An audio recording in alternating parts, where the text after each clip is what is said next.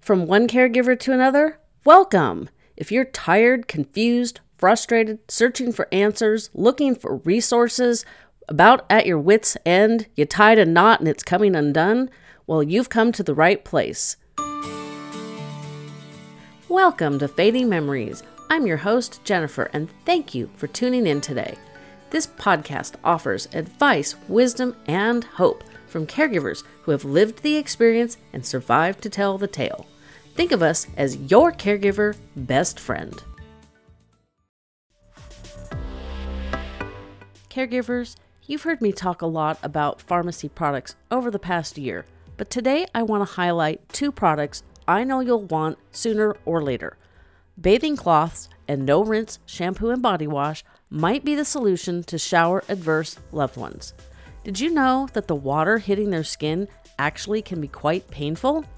And the lack of contrast can make a shower stall feel confusing and then water hits you? I hope that insight helps you understand why showering can become an issue for many of our loved ones. The best solution I found for this problem were bathing cloths. Just wet and wipe, and the no-rinse shampoo, wonderful. No soap in the eyes, no fights, it's great. Check out the link in the show notes and grab some of these fantastic products for yourself. You'll be glad you did. I think those things about dementia it's the same because I had a client one time that had a conversation we don't have mirrors anywhere except, of course, in the bathroom because it's a building and you can't just take the mirrors down out of the bathroom. So she was having a conversation with the mirror, but the person in the mirror she spoke as well. So she was speaking as two people. She would ask the person in the mirror something, and then she would be the person in the mirror replying to herself. Well, guess what? The person in the mirror looked old to her. So she was talking to the old person, but she was truly the young person talking to the old. And I just stood there for a while and I went, holy moly, this is interesting, but so weird. Because it was a full conversation in that mirror. Have you ever wished for a friend who understood your caregiving journey? A friend who had all the answers you needed? Haven't we all hoped for this kind of friend at one time or another? Well, that previous clip was Mary Ann Oglesby Sutherly, and she is a dementia doula. She is the next best thing to having that friend we just talked about. Dementia doulas are a relatively new but growing field. This conversation discusses how dementia doulas can help caregivers cope. Are you inundated with daily unwanted phone calls? Or has your loved one been scammed simply because they answered their telephone? Did you know that on average people lose just over $500 a year to phone scams? Well, thankfully, there's an answer. Recently, I was introduced to Imp, a product that stops 100% of unwanted calls. Plug the device into a phone jack, Imp will allow only wanted callers to ring through. Imp pairs your smartphone contacts with your landline to create a list of callers who can make your phone ring. Imp then checks every call that comes in. If it's a caller Imp recognizes, they ring through. Otherwise, Imp silently handles the call for you. No ring, no problem. Imp provides real-time tools to help you manage any landline. For caregivers near or far, this means safety for your loved one and peace of mind for you. The easy-to-use app gives you access from anywhere at any time. Get yours at joinimp.com or use the hot link in the show notes. Give yourself peace of mind and help support my podcast. Hey there, listeners. Did you know you can also listen to Fading Memories podcast on my YouTube channel? I know many of you like to listen to music and podcasts over on YouTube, so you can find the link to my show in the notes. Thanks again, listeners, for gracing me with a little bit of your time this week. I have an exciting conversation today. You know, I've been doing this a long time. My mom had Alzheimer's for 20 years, and I had never heard of a dementia doula. And joining me is Mary Ann Oglesby Sutherly. Did I get all that right? You got it right. Woo! I forgot to tell you, I'm really good at butchering people's names. And you are That's all right. It's always been that way. So yep. I try, but I'm still really bad. And I may have to close the door because one of my dogs decided to bark. We'll see. Anyway, Okay. thank you for joining me. Why don't you start by telling us your background, and we'll go from there, and you can tell us all about what a dementia doula does. Well, it's really funny because it's something I've always done, but it didn't have a name. So, I thought, I'm an end of life doula as well, and so I loved the end of life doula work. However, for people living with dementia, and that's what I've worked with the last 25 years has been people living with dementia. And so I thought, well, end of life doulas are great, but they're end of life. They're a short time period before death. And so, but for people living with dementia, you really have to have a relationship with them many, many months before the end of life to know what they really want or what their family even knows what they want. And so I had a podcast with Barbara Carnes, and I said something about dementia doula on there, and her face, because it was a Zoom call, her face was like, what? She wanted to say something, but she couldn't because we were doing that podcast. So when it was over, she goes, what is the dementia doula? She had never heard of it either. Now, I think there's some, like Australia might have some, England might.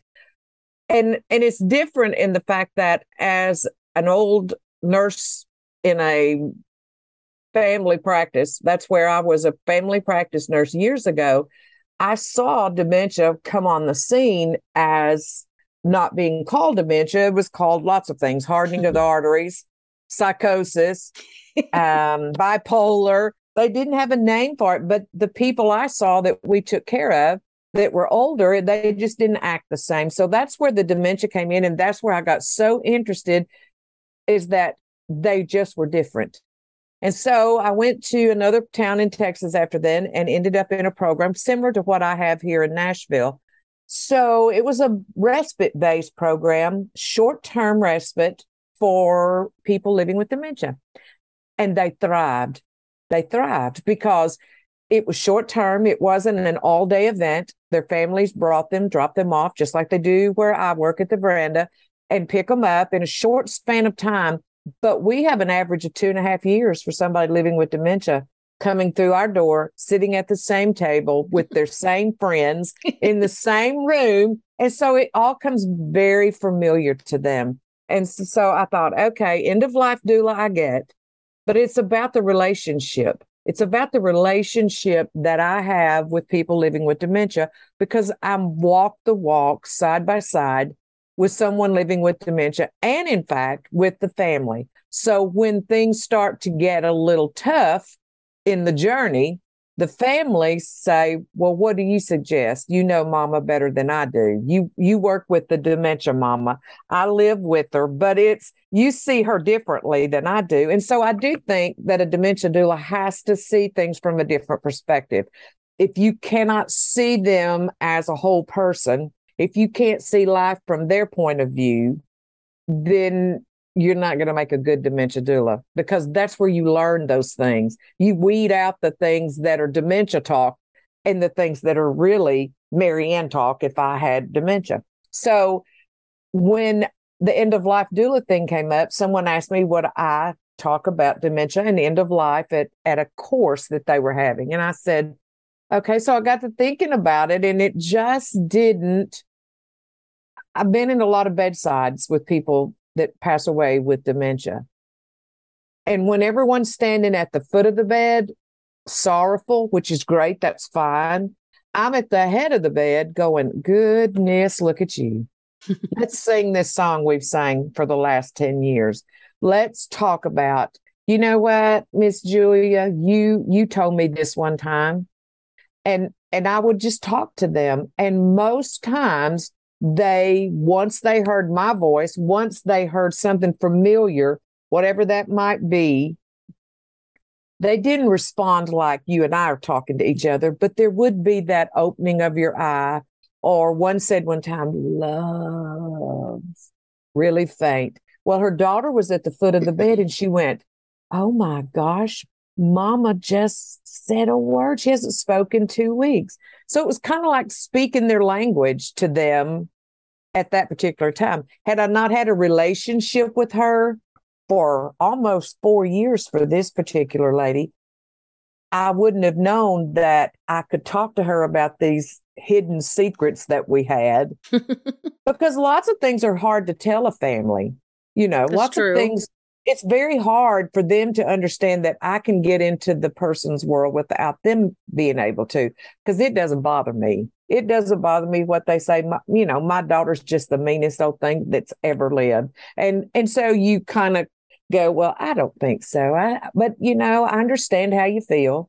You think that she's trying to boss you around, but she really loves you. Well, let me tell you what she did. I always tell families, I go, I know more secrets about y'all's family than you ever would want to know. I know. But in those secrets, you can kind of go around, as my dad said, by Laura's house and figure out that there was some truth in it, mostly emotional truth. People that have been abused, and women. We have one now that her husband abused her really bad, and so she's very scared of men. She's middle to late stages, and so I try to.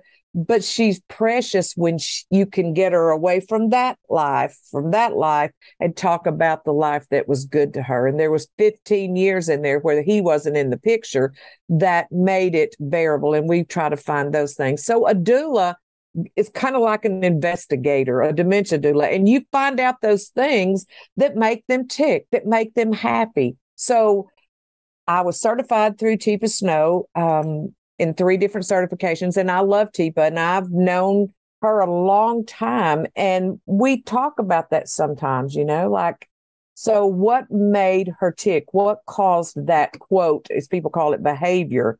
Because if you don't understand it early on, it could still be the same way when you're sick and close to death. Don't do those things, because that aggravated her. She never did like you to brush her hair to the left-hand side or to the right-hand side, just little things like that. I had a lady one time, we had makeovers. I thought it was the grandest idea in all of the world. And they looked like, they just looked like royalty.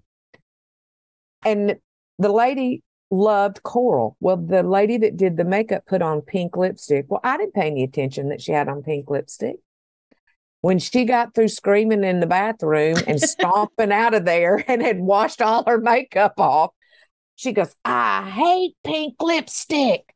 And I went, I forgot. I said, I'm so sorry. And she said, you should be sorry. Pink is ugly. She just, and I thought, something so little made such a big difference. And so basically that's kind of knowing someone and knowing who they are living with dementia makes a huge difference in how you can care for them in the last year of their life, the last 6 months of their life, ever how long that you have them. But it's more than just a, quote, deathbed doula work. It's a side-by-side caring for someone through a few years if you have to. So, I love it. I think people that have a heart and can understand that these people are doing the best they can do with what they have. I see the bad side of death with people living with dementia. Medications on overload for those, living with dementia. And so if they just knew she's aggravated because she doesn't like whatever, you don't have to give them a pill for every time they get upset, especially big mama jama pills that cause them to even act worse. So basically that's it. That's what a dementia doula does. It sounds simple. It's not near simple, I know, as I'm making it, because, it's nights with people. I was doing a class. This is just kind of I said something about the new statistics out in 2022 of dementia and caregivers. And I said, it doesn't bother me to go to someone's home and sit with them for 4 hours, if that's what it takes for that daughter or that husband to get to go out, play golf, do whatever. I'm not past doing that. And they go, well, we're end of life deals. We're not caregivers. And I went, yeah, well, That's kind of what a doula does. Yeah, I was like, kind of. Kind of. You are, and so yeah, I love what I do because it's a relationship based. It's relationship based, and it's the personhood of that person living with dementia. It's all about the personhood. It's all about who they are, who the family is, and how can you meet in the middle and find common ground and get along and understand. It's dementia talking to you. It's really not your mother, so to speak, all the time. So do Hard. you find it somewhat easier than, say, someone like me who helped care for my mom to step in and say, like you just said, it's not really your mom speaking. Like my mom, the more help she needed, the more angry she got and the more Right. resistance she got. Right. And you would try to sweet talk her or just, use all the techniques. Right. And this one day she was not having any of that. And she just looked at me and she goes, "Oh, drop dead." Like, thanks, and it's, Yeah, it hits your heart and it stings. it And does. it's hard. Like she lived in memory care, so I didn't have to hear that angry side that often. Right. But if she'd lived with me, which I've mentioned on the show before would not have worked, Right.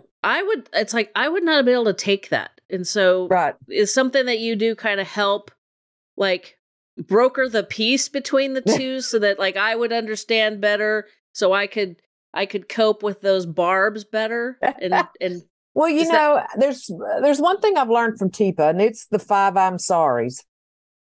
And those 5 I'm sorries are so hard to do when you are the daughter or the husband. It wears you down. But a doula could come in and say, okay, I know she's not going to do me that way, but she might a little bit. So if she said you're just a mean old thing, you're saying I'm being mean to you. And she'd say, yes, you're being mean to me. And then I would say, well, I am so sorry. I'm so sorry. And then she'd say, well, you better be. And so the more you come back, the more diffused that situation can be. Does it work every time? No. And I will tell you, I am all for people placing their loved ones if that there is no other choice. But there's thousands of families living in home in rural areas. That's just not possible financially. It's not possible. It's just not possible. There's not enough. It isn't. And so in Tennessee, where I live, and we're in a rural county, so to speak, there's lots of little families living out on farms that a doula could, should, and would be of great help to a family like that, just to maneuver what's the best avenue. So I think there needs to be training in it. I'm working on a training module for that relationship-based care, that care that you can give someone as you walk beside them, having the family to understand what's happening with the person with dementia. And guess what? You can't make somebody with dementia understand what's going on with the daughter. The capabilities and the cognitive ability to do that is skewed at best sometimes. However, to diffuse it and give them a pal or a buddy or someone to that they can talk to and diffuse a situation. But it is hard. It's just hard, period. I'm not saying a dementia doula will fix it all because it won't, but it does help. It does help. And families will say to you, if you understand the disease, if you have enough knowledge about why they're doing what they're doing, and if you can say, time out, this isn't working, instead of letting it just blow up, just time out, then I think dementia doulas are a great asset. Caregivers that are trained to understand the person. I did a podcast with Bishop Carter the other day, and he said, people see symptoms when people should see stories. That's a good statement. It's a great statement.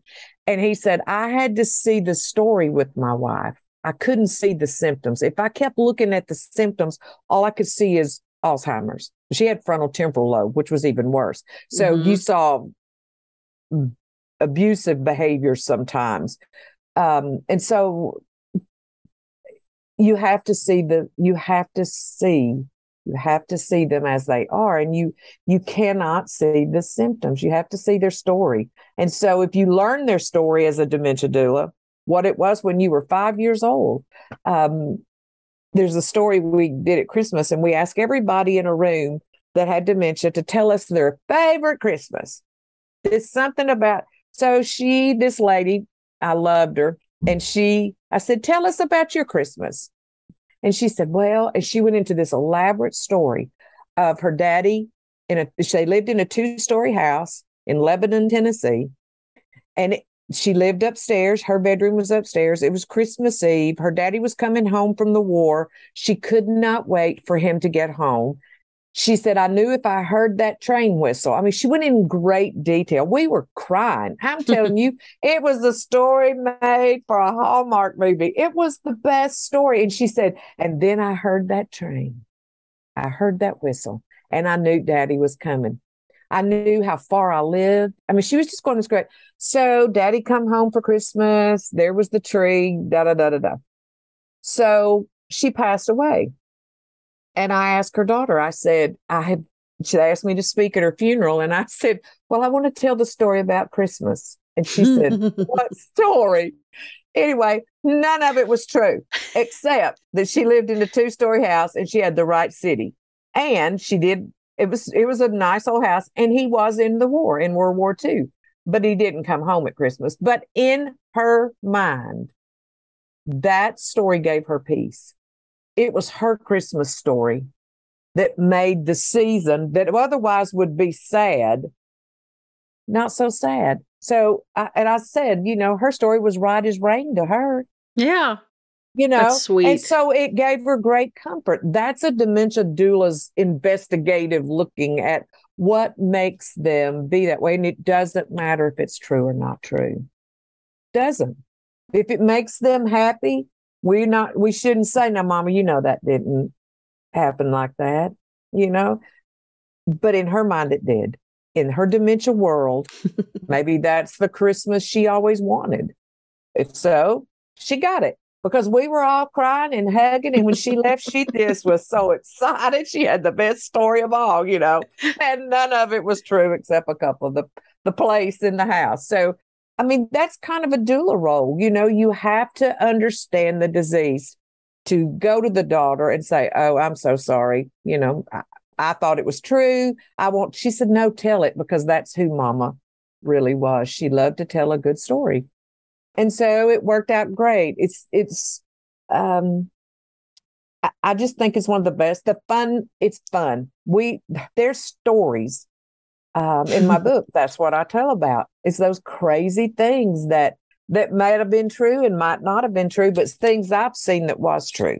So it's their story, not their symptom. I don't want to remember them as a behavior. That makes sense.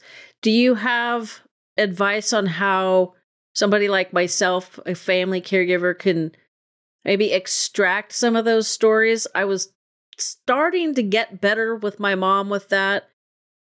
She remembered, she was the oldest of 4, and she remembered her brothers, even though one never visited.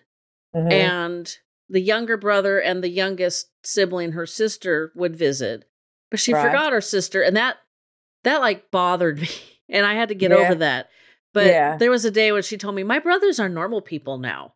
And I remember thinking, oh, really? Actually, I think I said, oh, really? Well, that's great. And in the back of my mind, I'm thinking, I'm not so sure about one of them. I'm like, I guess because it struck me funny, I didn't have that pang of, what about your sister? Like my aunt took care of her mom, my grandmother, who had mixed dementias. Mm-hmm. And she was visiting her sister who had Alzheimer's. So I'm like, come on now, your sister's had all these problems in life, and she's this really good person who's visiting you, and you don't even remember her. It was crazy. But do you have advice on like how to pull out some of those stories? Because since my mom passed away, I've learned some things from guests who said, like, my mom would never walk next to me. Absolutely never. I could not convince her to walk elbow in elbow for safety, for conversation, nothing. She always walked behind me.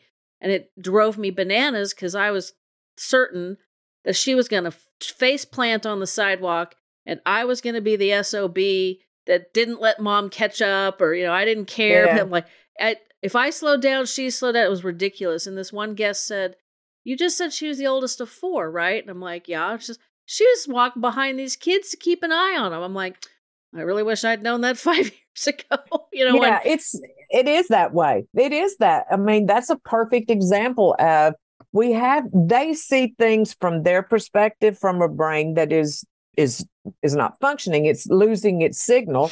And so it's the things they don't say. For instance, this isn't pretty, but we have a client who's the one I was telling you about, that husband had abused her all those years. Well, they divorced. They something happened, which they ended up back together again, and they didn't get married. And he also had dementia, so he faded away. They would find her in there with a stick of wood, fixing to hit him with it. Yikes. So I said, okay, so put your thinking cap on here. The fact of the matter is, she was going back in time as well. So she saw this man who looked like her husband, who she now had no way to control her emotions or her compulsiveness to do something to him. And so she saw a prime time just to walk in there and say, "You know what? I don't like you." She could never say it without dementia, but with dementia, she wanted to hurt him for him hurting her.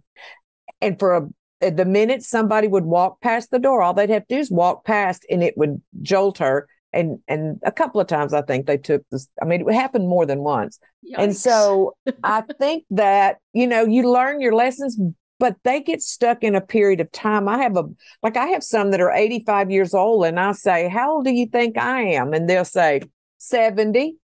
And and then I say, "Well, how old are you?" And they go 35. Because in their mind, they are younger, way younger, because they don't remember. They go backwards in time. And so all women think they're way younger than what they are. And hey, that's who we really are, kind of.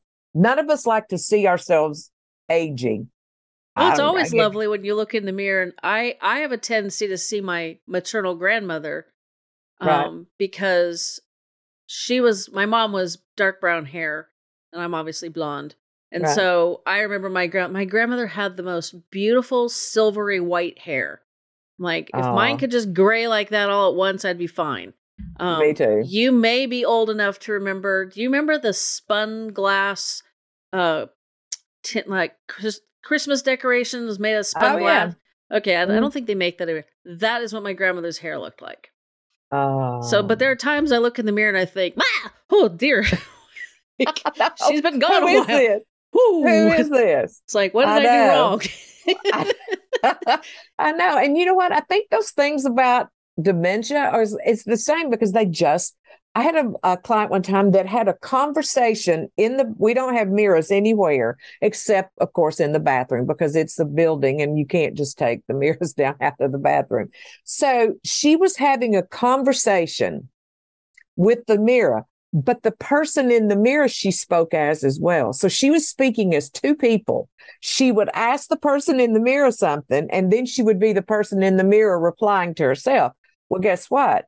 The person in the mirror looked old to her. So she was talking to the old person, but she was truly the young person talking to the old. And I just stood there for a while and I went, holy moly, this is interesting, but so weird, because it was a full conversation in that mirror, And so, I mean, there's lots of things like that I think if we could talk to them about things, we'll pick up objects, just say, like, we had apples.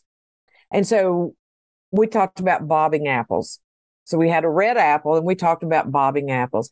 And so I don't ever ask them, did you ever bob apples? But did you ever bob for an apple? But I go, wouldn't that be fun just to stick your head in a bucket of water and try to get that apple. And they go, oh, we used to do that. But if I would have said, let's talk about bobbing for apples, they might would have looked at me and went, but if you describe that activity, describe it in great detail, it might not be true, such as the Christmas story, but at least it gives them a feeling of purpose. And to me, dementia doulas can give purpose to someone that has none, because we don't allow people most of the time living with dementia to have a purpose. And that purpose is many different things, just to help me pick up the trash, help me to pass out straws, help me to find out what they did for a living. We've had bankers, attorneys, Secretary of States, we've had a whole gambit of people through our program that did many different things, but it took a while to get them there. Like if I know we have an attorney there, we'll talk about law, and so we do have one now. So I said, will you be my attorney if I have to just have one? And they go, well, I don't know. And I said, well, I'm going to tell you, I get parking tickets. And then that goes off on a story on parking tickets and how many's had a parking ticket. And then for him, I'll say, you're going to be wealthy being here at the veranda, because they all are going to have to hire you to get them out of these parking. He just laughed. Did it make sense to people with good brains? I use that word loosely sometimes, but subjective. Subjective. Yeah. Subjective. But who cares? I don't care. And I think that's kind of that. I've been at end of life with clients. I stay with them through the end of their life for the most part. And hospice will ask me, well, what do you think? And I go, you're the hospice nurse. And she goes, no. They go, but you're the dementia whisperer. Was she like this? Was she not like this? I said, I wouldn't do that. But I can tell you that she's not comfortable laying there like that because she doesn't like her hair messed up. It's simple things like that if you keep them looking the way they want to look, if they don't care, don't mess with it. If makeup never meant anything to a woman, don't try to put her into makeup. But if she did, give her the opportunity to be who she used to be, and it might trigger a memory. It's all about the personhood, who they were, the values they held. Did they like animals? Did they, all kinds of things that you just find out by a mechanical cat that sits in someone's lap and they just talk and love on that mechanical cat. And for all the world, they think it's real and will start talking to it. So you just have to find out. That's okay. But even we have one that's a little dog that barks. They love it because that little dog just barks at them. Do they really think it's not? I don't know. But I know this. It gives them great joy. And dementia is that disease that has very little joy. From the get-go, from the diagnosis, everything just goes negative. Negative. There's nothing good about it. Negative. We have to learn to make it good in some ways. And, I've sat here and my phone's laying here and there's been like three texts come through. Mom's feeling better. She'll be back. Mom, this, what's for lunch tomorrow? So you're that liaison with their families too. It's a great relationship.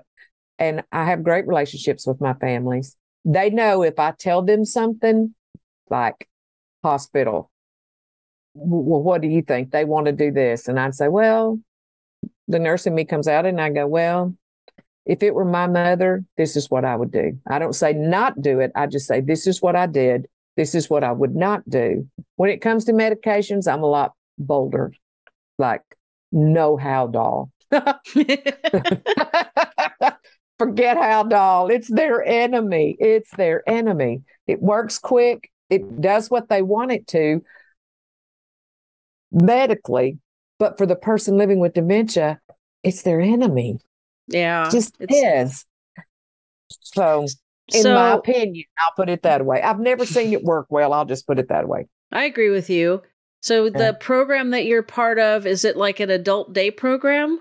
It's kind of like adult day program, but it's a respite program. In and around here, Tennessee and Alabama and Georgia, we have tried to, we are part of a church as far as we're our own separate nonprofit.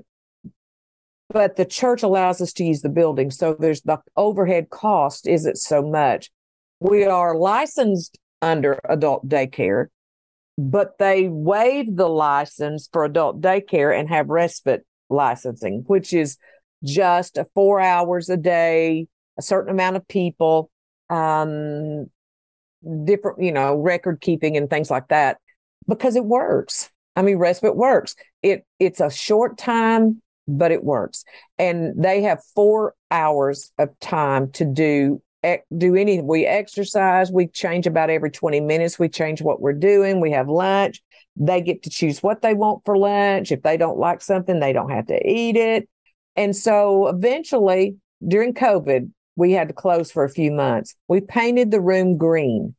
We had it a yellow, so we decided we'd switch to green. When we did, and they came back, I wondered, would they notice it? And so they walked in and they went, they knew it was different. Something's different. Yeah, something's different. And it was the paint. And I said, do y'all like our new green? We knew something. This is pretty. I mean, if you treat them like they're human beings and you treat them like their opinion is valid, if validation therapy is the best thing I know, because if you validate someone, that's being a good doula. That's a good doula. Even at end of life doulas, validate their fears, validate their joy. You just validate who they are. And I know it sounds simplistic. It doesn't work all the time, but for the most part, it does. It does. What's the best way that you would recommend a family caregiver to like learn how to do that, to validate, to find their stories? Because, you get so caught up in the day-to-day care and, I'm trying to compare raising my daughter to dealing with my mom is like, I think that you're part of the stories when you're raising a child. It's like, their first words, their first all that stuff. And Right. Obviously we don't have that, we have it in reverse with dementias because that's just the disease. But I think we need to figure out a way of changing our perspective and our focus, which I think would help ease the burden emotionally. Yes. So how do you have any good tips on how you think somebody should go that way? Might be another hour, but that's okay. That might be a while. Yeah, I know we don't have, but you know what? I think that if we see them as Bishop Carter says, if we see them as a person, I'll just say this. When someone is diagnosed with colon cancer, we do not look at that person and say, oh, no. They'll say, it's so sad. Colon cancer is bad. Going to have surgery and you're over it. That scar is, you can go into all kinds of great medical terms with that. But when you say dementia, it automatically throws up a big red flag. And you think, oh, gosh, my life is going to be a living hell now. Bar none. They're going to do this, and this. And so, and it doesn't always work that way. And so I think we shortchange them. The whole medical community shortchanges a person living with dementia. For instance, there's a set of 3 medications that hospice uses. I love hospice. I'm not against hospice. I love hospice. A set of medications they use for people with dementia. So last week, I go to the ER with a client who's frontal temporal lobe, and I said, don't give him these 3 because it doesn't work on him. We already know it. I've had this family 2 years. These 3 do not work. And I'd be Jack Sprat if they didn't do it anyway, once your back was turned. Because, and then they wondered why he slept for a whole day. And for someone who sleeps 24 to 28 hours, who's used to going and blowing all the time, the first thing they say is, well, this is just it. When it really isn't just it. It's the medication, the wearing off. And so this is what I tell people. If you think about a brain that cannot process data, it cannot tell you what day of the week it is. It cannot tell you, I need to go to the restroom. It cannot tell you, oh, I've gone to the restroom. But we give it so many drugs that it's supposed to process the data from all that medication. It doesn't work. it can't process all that data. If it can't process left foot, right foot, left foot, right foot, how is it going to process all those chemicals? I'm a huge proponent for not so many chemicals. Let's try something different. Like Yeah. I saw a cool thing the other day. A friend of mine was in the hospital and she had this thing on her shirt. And I thought, what the heck is that? She goes, have you seen these? Because they know what I do. And they go, these are tabs that a company makes and hospitals are using them. And you pull that tab and it was a little piece of gauze that was soaked in lavender. Ah, I And love you lavender. stick it on the pillow or you stick it on their gown. So when they lean over at night, they're smelling that oil, that essential oil. You can put it wherever, right here. So we all walk around with those on us. People think that we got a price tag on us, but we're not for sale, but it works. I've sent them home and they're on a rollout thing and you can tear them off and you can just I give some support group to the families, like to the caregivers. I'll say, here, put this on your pillow, put this on your gown. See, walk around in the daytime and just smell it. It'll calm you. And lavender is really good. Lavender works well, but we got to try it. I mean, it isn't Seroquel, but if it doesn't work, it doesn't leave you in the state Seroquel leaves you in either. That's And you're not going true. to fall and you're not going to fall from it. It just won't work. But for people that I've given it to, they love it. And then just you and I, just to calm down, I mean, at the end of the day, I'm about stressed out sometimes. And so I'll just sit there and put it right there. I'll just hold it and smell it. It's great. It's great. And a hospital company is the one that makes them. So I'll send you the name of it because I can't think of it to save my soul now. But they have all kinds. They have some that's real light smelling, help you think clearer, So anyway, but we try anything. We try anything. We I actually diffuse did a whole oils. episode on how to use essential oils in dementia care. Uh, And I have lavender spray that we mhm, use in, like, not on the pillows, but I spray it near the pillows when we uh-huh, go to bed. And it's like, it smells so good. And it kind of, I think, triggers your mind. It's like, oh, it's bedtime right. because now we're smelling this, oh, bedtime, because that's when we use it. So it's just like, it's almost like muscle memory. Now we're going to take a quick break for an ad. These ads help me continue to bring the show to you for free. When I learned that despite eating as healthy as possible, we can still have undernourished brains, I was frustrated. I also live in a farming community, so I'm aware that our food isn't grown as well as we need. Learning about NeuroReserve's Relevate and how it's formulated to fix this problem convinced me to give them a try. Now I know many of you are skeptical, as was I. However, I know it's working because of one simple change. My sweet tooth is gone. I didn't expect that, and it's not something other users have commented on, but here's some truth. My brain always wanted something sweet. Now, fruit usually did the trick, but not always. One bad night's sleep would fire up my sugar cravings so much they were almost impossible to ignore. You ever have your brain screaming for a donut? Well, for me, those days are gone.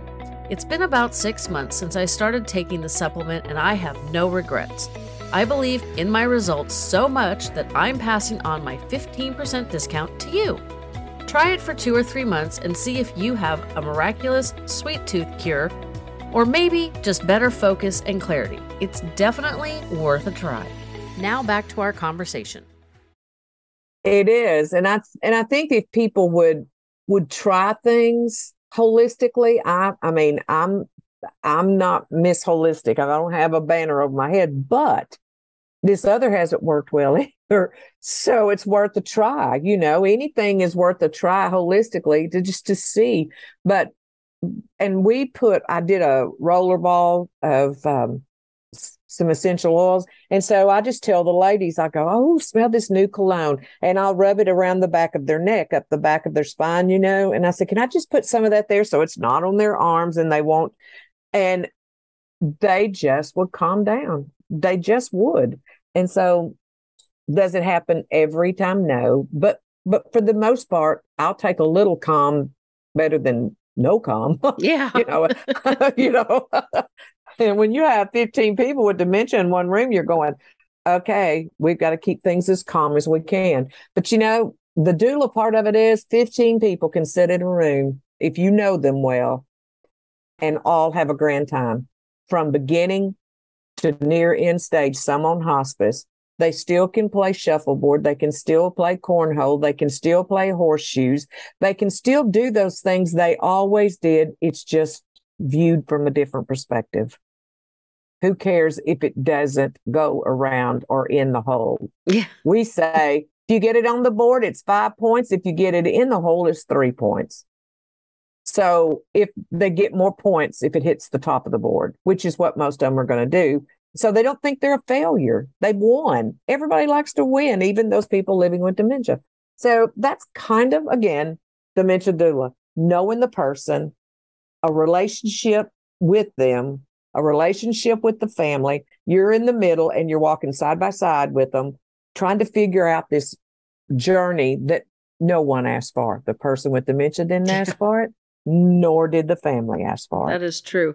Is there a national association where those of us that are not in Tennessee could find a doula that might be able to help walk with us on this journey? The doulas that I'll give this number because this is the longest. I'll have to look this up for you. I know it sounds like crazy, but I never say it right. And so I want to get this one right. I'm going to teach a course. It's called International Doula Life Movement.com. And they have a lot of different doulas. They have birth doulas. They have end of life doulas, but we're doing a fall course on dementia as a prerequisite. And then there is, Inelda. I think they might have one. I'm working on one. I'm going to do it privately, but I'll also be doing it on this one. And I think for caregivers, CNAs, they're never given enough education to figure out what the heck they have to do. And in the community setting, they're just there to do menial tasks. And if they would allow them to become a dementia doula and have some authority as far as, I know this person, I know how to get her to do this. Miss Jones will respond to me if I do this, but it's very time-oriented task that gets the job done. These doula tasks are going to have to be relationship-based. And so I just think it'll work. I know it's worked. I've done it 20 years. I know that it works. And I know we're getting close on the end. There was a lady who would not come in the program in Texas that I worked in. She just did not want to get out of the car. She didn't like her caregiver, but she loved her. It was this love-hate relationship. But she loved old movies. She loved Gone with the Wind. And so I couldn't get her out of the car one day. And I said, Scarlett, come on, Scarlett. Get out of this car. She goes, shut up, Melanie. She went right into the mode of the movie. And I said, now, you've hurt my feelings, Scarlett. Rhett's in that building. We've got to go see Rhett. He's waiting on you. Melanie, shut up. And I said, please, Scarlett. And then I got real Southern with it. And she goes, all right, if Rhett's not in there. But by the time we got out of the car and walked up and got in, I said, well, let me go see if I can find Rhett. She went and got her something and she was fine. Fast forward, she passed away. I go into the funeral home. I'm at the back of the funeral home. The family's at the front. And her daughter looks up to me and says, oh, my goodness, Melanie, Scarlett's gone home. That is a doula relationship with that family. The daughter got it. She knew if she talked to her like she was Scarlett or some other movie, she loved all movies, then you could reach her because she was an avid movie. She could recite all kinds of things. But to say that was like saying, job well done. Scarlett's gone home. Melanie's getting recognition, but it has nothing to do with me. It has to do with it worked for her. Scarlett had gone. And so that's kind of that doula relationship type thing. You can get through a lot of things if you know who they are, if you know who, and you respect them and you love them and you care about them. And that's the doula can do that and not be a threat. Where you, the daughter, could not do that. You were that daughter bossing her around, telling her what to do. And by the way, that's a whole thing too. I'm your mama. Who do you think you are bossing me around? I changed your diaper. So I I just think that it works. I know it has for me. I know it has for everyone that's worked for me. Um, I think it'll work. I agree. My mom thought I was her best friend, so I didn't get the resistance of who the hell do you think you are trying to tell me what to Right. do. But there was this formality kind of barrier because, Right. there's certain things you might do with your daughter that you aren't going to do with your best friend. She didn't like to Exactly. hold hands. She didn't like all that touchy feely stuff because that's not how we are with our friends. So Right. that was hard because they always say, well, rub their hands or do this. I'm like, no, because my mom was not going to accept that from her friend. And you know what? Then that's where we get into trouble is that's not who your mother was. So roll on with it and say, who cares? I have to do what I have to do to get this person living with dementia who happens to be my mama, who happens to be my mom, to have the best life she can have. And that's what we're in it for, is to give some quality of life and a legacy to someone that deserves it. Everyone has a legacy. Watched Queen Elizabeth's service all morning. This will date this podcast, but That's hey, it's okay. still the truth. It's still the truth. And I watched all of the legacy. I've cried more at the legacy part of the things they talked about because, I'm sad the Queen passed away, but I looked at all of that legacy, years and thousands of years. Something was like it was really old. And I'm going, but they're still paying tribute to that statue Mm-hmm. for the person. And so I just think it's a legacy. It's a legacy writing of a person's legacy, which is huge to me. I don't want people to, if I get dementia, I want them to remember me as someone that cared, someone that cared about others, someone that um, I I like to wear makeup. Don't let me walk around. And this is funny because we have some that don't wear bras. And so in my end of life paperwork, I want to go, I've written down, do not let me go without a bra. I hate it. I've never done it. It's those little things that make them feel better. I mean, let's just be honest here. When you're 80 years old, you're not perky anymore. And so then you look flat chested, and here sits these little ladies. And I'm going, wait a minute. 1 or 2 days a week, perk them up. Let her feel whole again. Let her look in the mirror, even if she doesn't know who she is, and say, I'm looking pretty good today. Everybody wants that. It's everyone's right to feel that way. So I don't know if this is what you were looking for a dementia doula.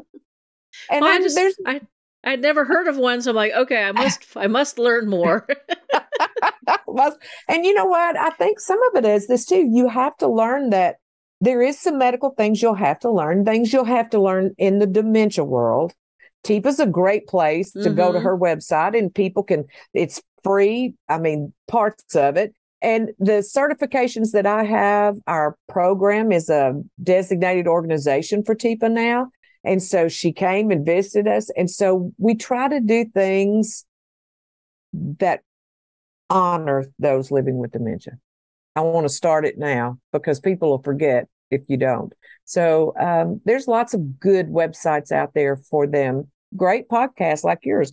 I mean, I listen to more podcasts today than I do sitting and watching them because I can get dressed and listen to one. I don't have to watch somebody. Yep. They don't have to see me. I can get ready. It's a great way of getting information out there. So find some great podcasts. Just listen to them. Yep. I've been into podcasts since once they launched. I am a retired portrait photographer. So Mhm. when podcasts launched, you actually had to listen to them through your web browser. So I Right. have this podcast going on my web browser and Photoshop going, and my computer basically saying, yo, pick, because just too much task here. So I got, and then I would listen to them on my phone, but if your phone went to sleep, then the podcast stopped, which was really super annoying. So I got Yeah. back into them in 2016, not really sure when Pod Players came out, and I went looking for a podcast in 2017 because I'm a reader. I love to read, but dang, you can only read so much of caregiving I'm advice books It's, before you you're just can't. You go yeah. crazy. I mean, there's many that they're newer that have been written. They're short. They're a little bit more workbook style, but That it's still like I like to read murder mysteries. My Well, I husband, I like just short stories. My book is short stories about people living with dementia. So I thought if I can learn from them, other people can learn from someone who had that same. And so perseverance and stuff. And I'm not, if someone gave me War and Peace, I'd go, are you crazy? yeah. I'm not reading. I didn't even read. I mean, big, thick, that's just not me. And in the dementia world, you have to look at that. Who is that personality? What does she like? What does she hate? What did she excel in? What did she not? And then it's part of it. So we know not to give you a big long book and give you a murder mystery. Yep. I on just finished cassette a or book. something. I just finished a book, and my husband was like, "So what's this book about?" And he goes, "I know, murder, right?" I'm like, "Well, so far there's no dead bodies." And he's like, "What?" And I'm like, "Oh, there's mystery, but so far there's There's no dead mystery. bodies." The dead body came at the end. It's But the yeah, truth. I like, like What I like. I do, and I listen to true crime podcasts because they're interesting. Especially, I Ex- like California true crime since I'm in right. California, and Right. occasionally they've got some crimes they cover. They're like, yikes! I remember that because it was close to home. And then I'll Right. like send them a message on social media, and be like, "Yo, you're talking about something that happened miles from my childhood home here." I know. I But know. yeah, so what That's is the name of your book? My book is called Remember for Me. So it's a book of short stories about 15 different people. It's the story of my mom and dad and what happened to them, why I got sped into overdrive to help people living with dementia and the medical system, how to that's one of the hardest things to me for people with dementia is families is how to, it takes forever to get a diagnosis. Mm-hmm.